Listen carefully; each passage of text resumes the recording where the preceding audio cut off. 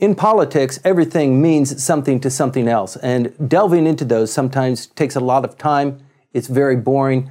It is somewhat ethereal. We talk about the double election quite a bit here on Tokyo on Fire. I'd like to explore that a little bit more. A double election is when the upper house goes through its regularly scheduled election, and the prime minister, either through his own power or maybe through a vote of no confidence, the members of the lower house also have to stand for election. It's only happened twice in post-war history. It is a very big deal. Each time it has happened, the LDP has won by a landslide, and it seems to me that this is a great option for the prime minister. What do you think about this, Michael? This is a huge deal, and it takes a lot of moving parts to kind of get to where they want to go. But when the announcement was made this week on the new deal involving the separate rates for food in the new consumption tax rise, everybody then immediately flipped over and started talking about the possibility of a double election. Mm-hmm. Because the last time the consumption tax rise came up for some kind of political question, where Mr. Abe delayed the raising of the consumption tax, he immediately called a House of Representative election as a referendum on this decision. Right.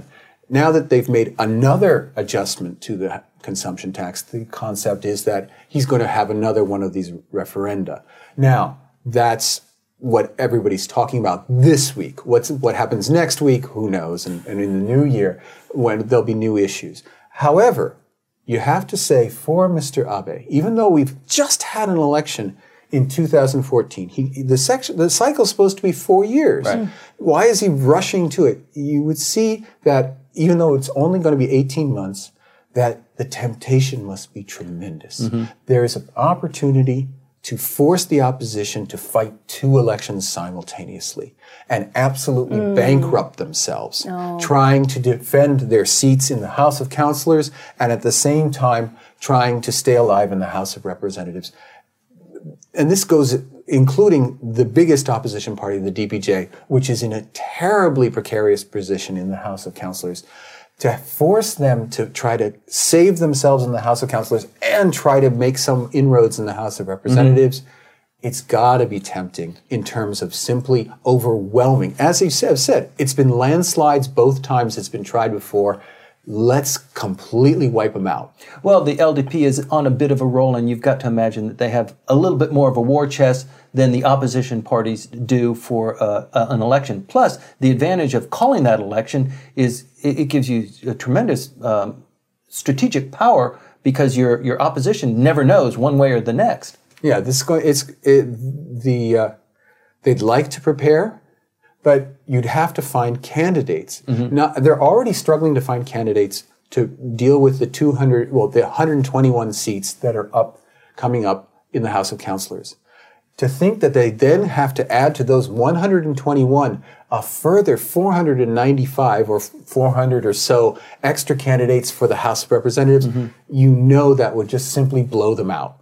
And in the Conte, they're talking about that. Doesn't the LDP already have enormous power? Back to your point earlier about the Machiavellian aspect of Abe, it seems like it's just not enough. So do you want just one party in both houses and then have your prime minister the same party? So it just goes against the grain of what I'm used to with the checks and balances approach to managing public affairs. No, I think that's exactly the drive of the Prime Minister and the LDP. We are in a coalition government right now, and it's uncomfortable. We really don't like it. Is there anything we can do so that we don't have to share that power?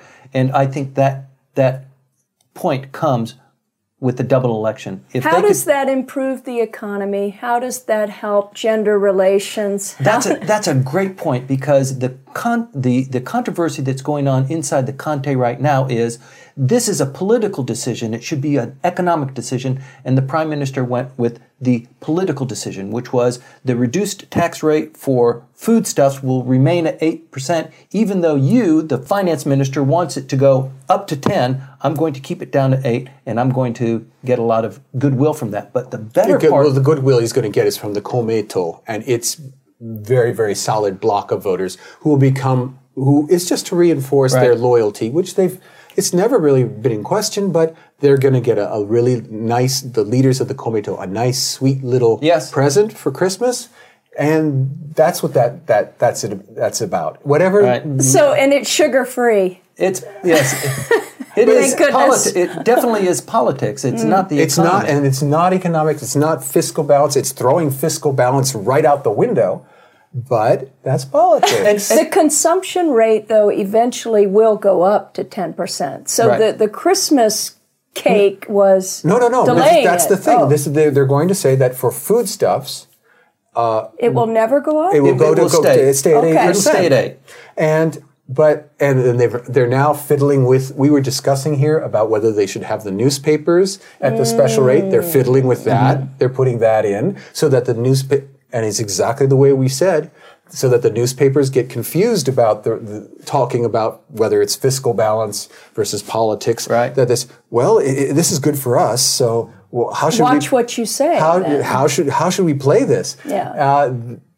It's Sure. been It's like I said earlier, everything relates to everything else. And we were talking earlier about the press clubs and press freedom and self-censorship. And if newspapers are in, there is a good argument that a healthy democracy requires freedom of information. They require newspapers. It's not just water and fresh vegetables. They also need access to good information. And so you kind of buy off the publishers with that kind of a tax break. And I think that's a clever idea. But once again, this idea that it's not the economy, it's politics, is that once we come up to this election, and you mark my words, once we come up to the election, the prime minister decides, you know that 8% that I was talking about, that we're going to go up to 10%? Let's just chill for a while and have the election first.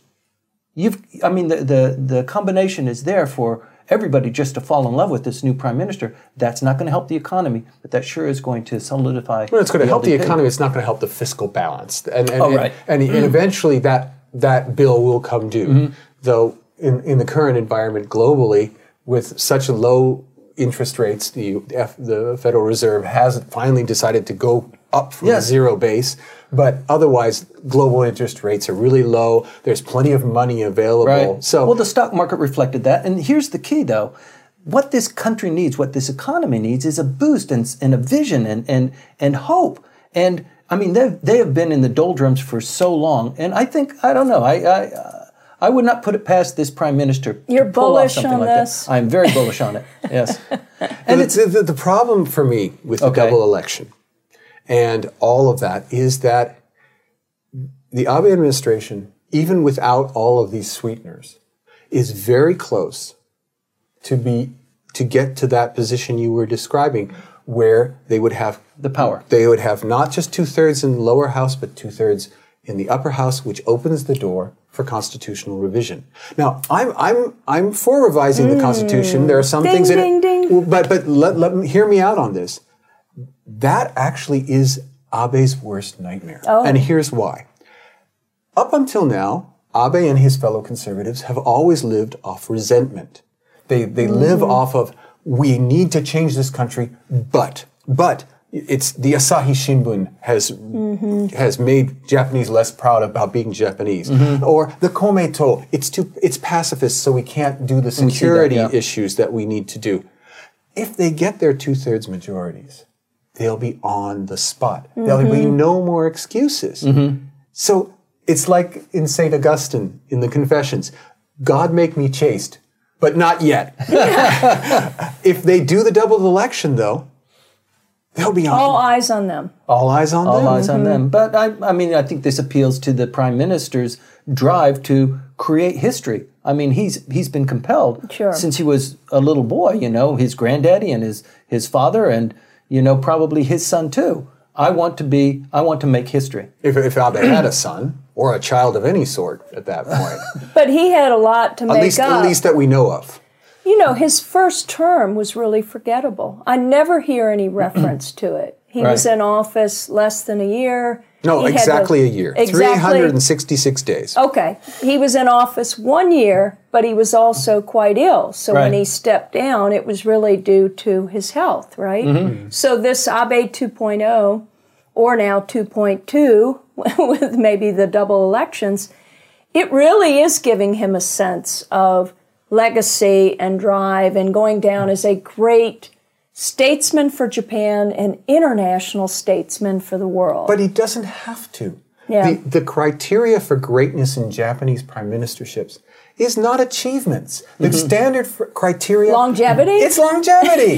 He's now already the fifth in post-war history. He's fifth on the list in terms of the number of days. That's not good enough for him, though. By the end of this regular diet session, he'll pass Hayato Ikeda. And then he's got the super greats are the only persons ahead of him. Koizumi's ahead of him still, but not by much. And then Sato and Yoshida Shigeru. You know, all he has to do is sit tight.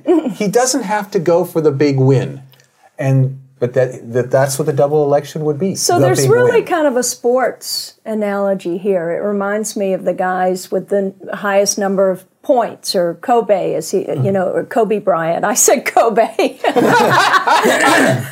Kobe Bryant for the LA Lakers. This is his last year. So there's all talk about, is he one of the greatest and where does he rank on this list? So, yeah, longevity used to be the golden prize in Japan. And it still is. And I guess it still is. But we know through his relationship with Kishi, as he started out in his speech before Congress in April, that it's so much more than just the longevity. It's really about reshaping Japan's image. And if you're going to bring in just Japanese-speaking ambassadors to remind them that we want to show just the shiny version of Japan, then so be it. But I hope that the interest in Japan continues, but that there is interest that includes dialogue and dissent and disagreement. Right. Well, I think one of the reasons why we initially launched Tokyo on Fire in the first place was specifically because of this prime minister. He's really turned the tables and the entire way that we look at Japanese politics. And for us, this is intensely interesting. We'd like to delve into it. We'd like to examine it. We'd like to analyze it and make it more interesting for you as well. Please provide your comments to us. We love what we're doing. We love hearing from you. Please hit subscribe on your YouTube channel and tell your friends about Tokyo on Fire.